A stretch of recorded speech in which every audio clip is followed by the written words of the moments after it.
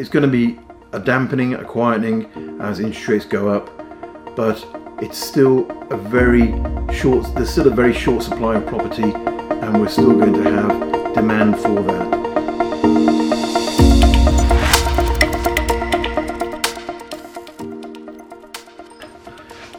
Hi, good afternoon. Welcome to the Market Wrap number 93, March 25th, 2022.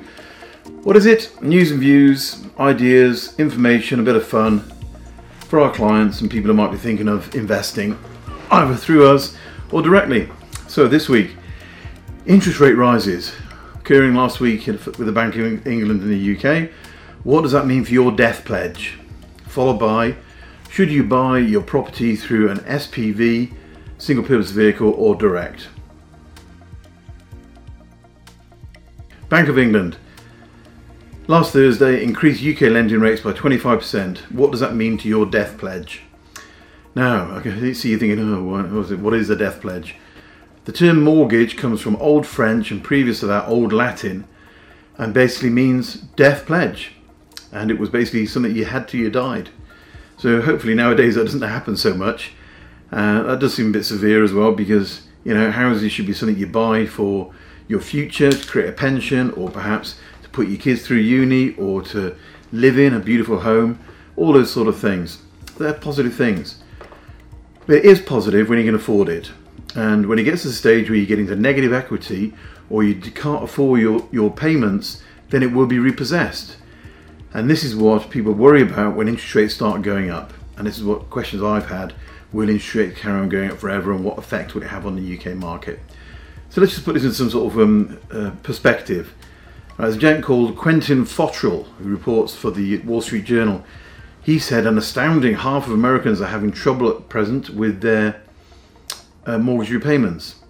According to a recent survey by the T. MacArthur Foundation and Hart Research Associates, 50% of Americans have made a major sacrifice along the lines of taking on extra credit card debt or getting a second job in the past 3 years, just to afford paying their housing loans. Traditionally in the US, experts consider housing costs should require no more than 30% of household income to be spent on them. But Fottrell points out that 15% of Americans are living in locations where it takes up to 10 to 15% more than the 30% of monthly median household income that is considered the maximum that it should be for rent or mortgage payments. Okay, so that's pretty grim for them. So how does it look in the UK? Let's look at the rate increase on your death pledge and see its related effects.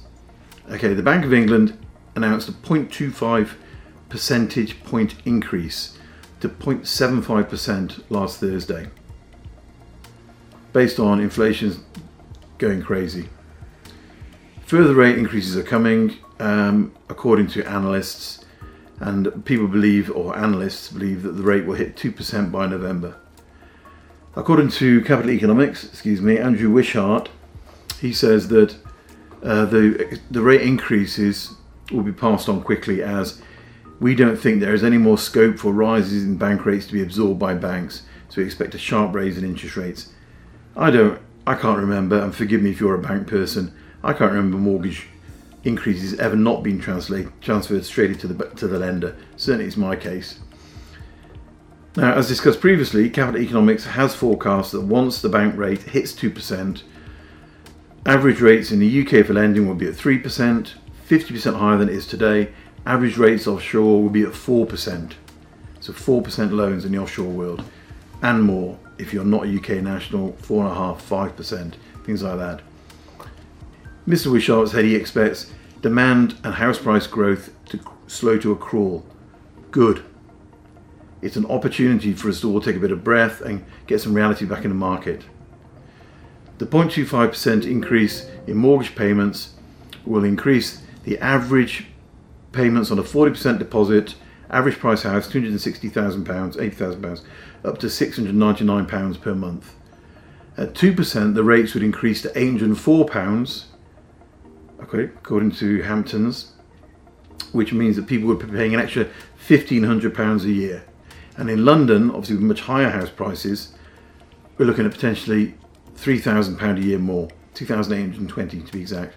Now, Jones Lang LaSalle, their spokesperson, said, affordability issues, this guy's name is Nick Whitten, by the way, affordability issues will definitely dampen the market.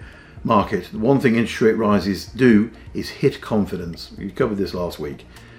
People are doubtful about whether they want to go and buy another property because of how much would it go up by, will they be able to afford it?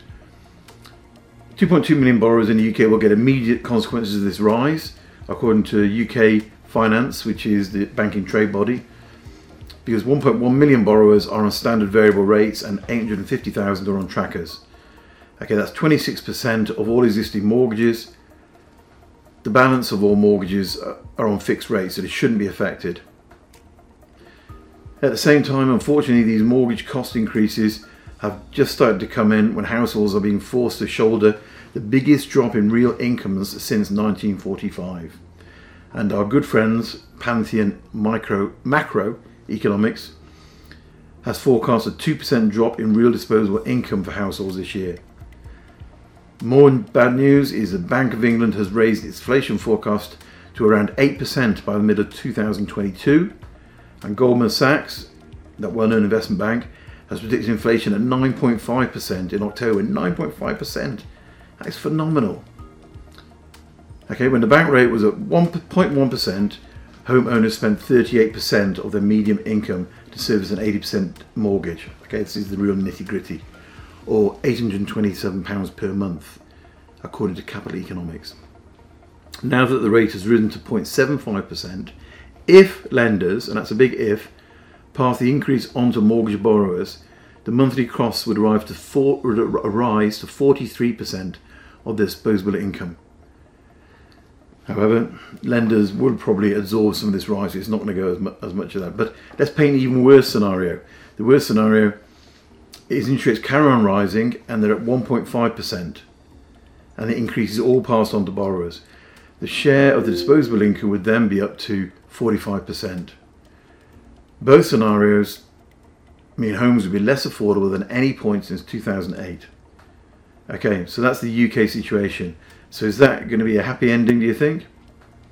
Now, lenders look at the following criteria when considering lending: capacity, capital, collateral, character, and conditions. Now, in the US, the mortgage market is not as stringently managed as it is in the UK. It's not as sophisticated as in the UK. The Fed does not use interest rates to control inflation in the same way that the Bank of England does, because mortgage rates in the US, in the main, are on a fixed basis.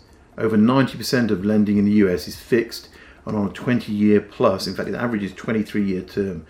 So if you've got a big mortgage, it's fixed forever, and it's going to be high for 23 years. So consequently, it's much more of a financial burden. Whereas we know in the UK, you can easily remortgage, you can move to interest only, you can do this, you can do that.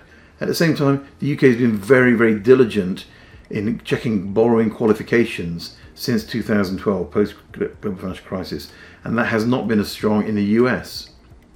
Okay, plus, again, the US is a huge country, loads of room to expand. The UK doesn't have that, so we have pressure on housing. So we have a huge housing shortage, will mean house prices should stay up. Okay, so for sure, there's going to be leaner times ahead. We'll have to sort of look at what we're spending, and it might be more difficult to get loans at an acceptable rate, but it's only a short-term thing. So, very quickly then, SPVs versus personal ownership. Which should you do? An SPV or in your own name? It's all about your goals and your position in life. Okay, if you're building a portfolio and you're looking at potentially getting into high tax environments, like a high taxpayer in the UK, 40% plus, if you're back in the UK as well, that's added on to your income. Or is it a case of, I just want a couple of properties to supplement my pension a wee bit, over the next 10 years or so. If it's the latter, then an SPV is probably not for you. Okay, because you're going to be in lower tax thresholds. You can use a lot of your own allowances to cover that. Plus, you're going to be retiring. It's not that big a deal. So those are the two scenarios really we look at it. Just bear in mind, I'm not a tax accountant. I am not a tax professional. I just have experience of doing this and seeing what clients succeed in. So get some good advice. That's the most important thing. So you buy through an SPV, what do you pay? With an SPV, you pay corporation tax on profits, which is less than income tax, it's only 19%. You can deduct all your mortgage costs before you calculate the profit. Now, individuals used to be able to do this when in the old Myros days, but over the last 3 or 4 years it's been got rid of, okay, by the government.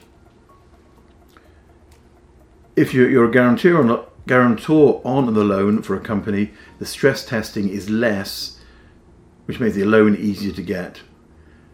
In addition, it opens the door on many clever techniques for minimizing or eliminating inheritance tax. Okay, so that's positive stuff, 4 good points. The negatives, you will pay tax twice. You pay corporation tax at 19% and then dividend tax when you draw an income. The rates you pay on borrowing are going to be higher than normal rates. And bear in mind, interest rates are going up. 0.5% more, I'd say. You'll have more costs. Accountancy costs will be higher. There's more paperwork. Okay, so those are things when you're trying to work out, should I do it myself or should I get someone else to do it, that you need to bear in mind. The benefits of a limited company, an SPV, really kick in when you get into higher rates of personal tax planning. So it's good to have a company doing it for you then. In addition, you're basically passing on your portfolio of properties to the next generation using a company. So let's very simply look at the figures. And I'll do this very quickly, so do get in touch if you want to have more detailed information or speak to one of our partners who can help you. 5 years ago, you had £12,000 income, £8,400 would go on a mortgage interest, £3,600 would be profit. If you're in the 40% tax rate, you then lose £1,440 and you'll be left with £2,160 profit. Okay, now you have £12,000 income, you pay 40% tax on that income, you get 20% tax relief, which means you end up with a profit of £480. The government has wiped out the tax efficiency of it. So that's if you do it on your own. If you do it through an SPV, now £12,000 income, £8,400 is your mortgage offset, £3,600 profit, taxed at 19%, which is £684, you come out with a net profit of £2,916. Now there is talk of corporation tax going up to 25% over the next 5 years, but this will be on net profits apparently over £50,000. So it's definitely worthwhile looking into what's the best way to do it. In my own name, in a company name, frankly, I think both approaches work for different parts of your portfolio. So do use both. Get in contact, get a good professional to give you some advice. And as far as what's going to happen in the UK property market, it's going to be a dampening, a quietening as interest rates go up, but it's still there's still a very short supply of property, and we're still going to have demand for that. You know, and as Mark Twain says, they're not making land anymore, certainly not in the UK. I mean, they might be in Singapore or Dubai or Bahrain or places like that, but not in the UK. So consequently, as more and more people are born, and more people move to the UK, and they still are, even after Brexit, then you will get that pressure on house prices and a limited supply of land.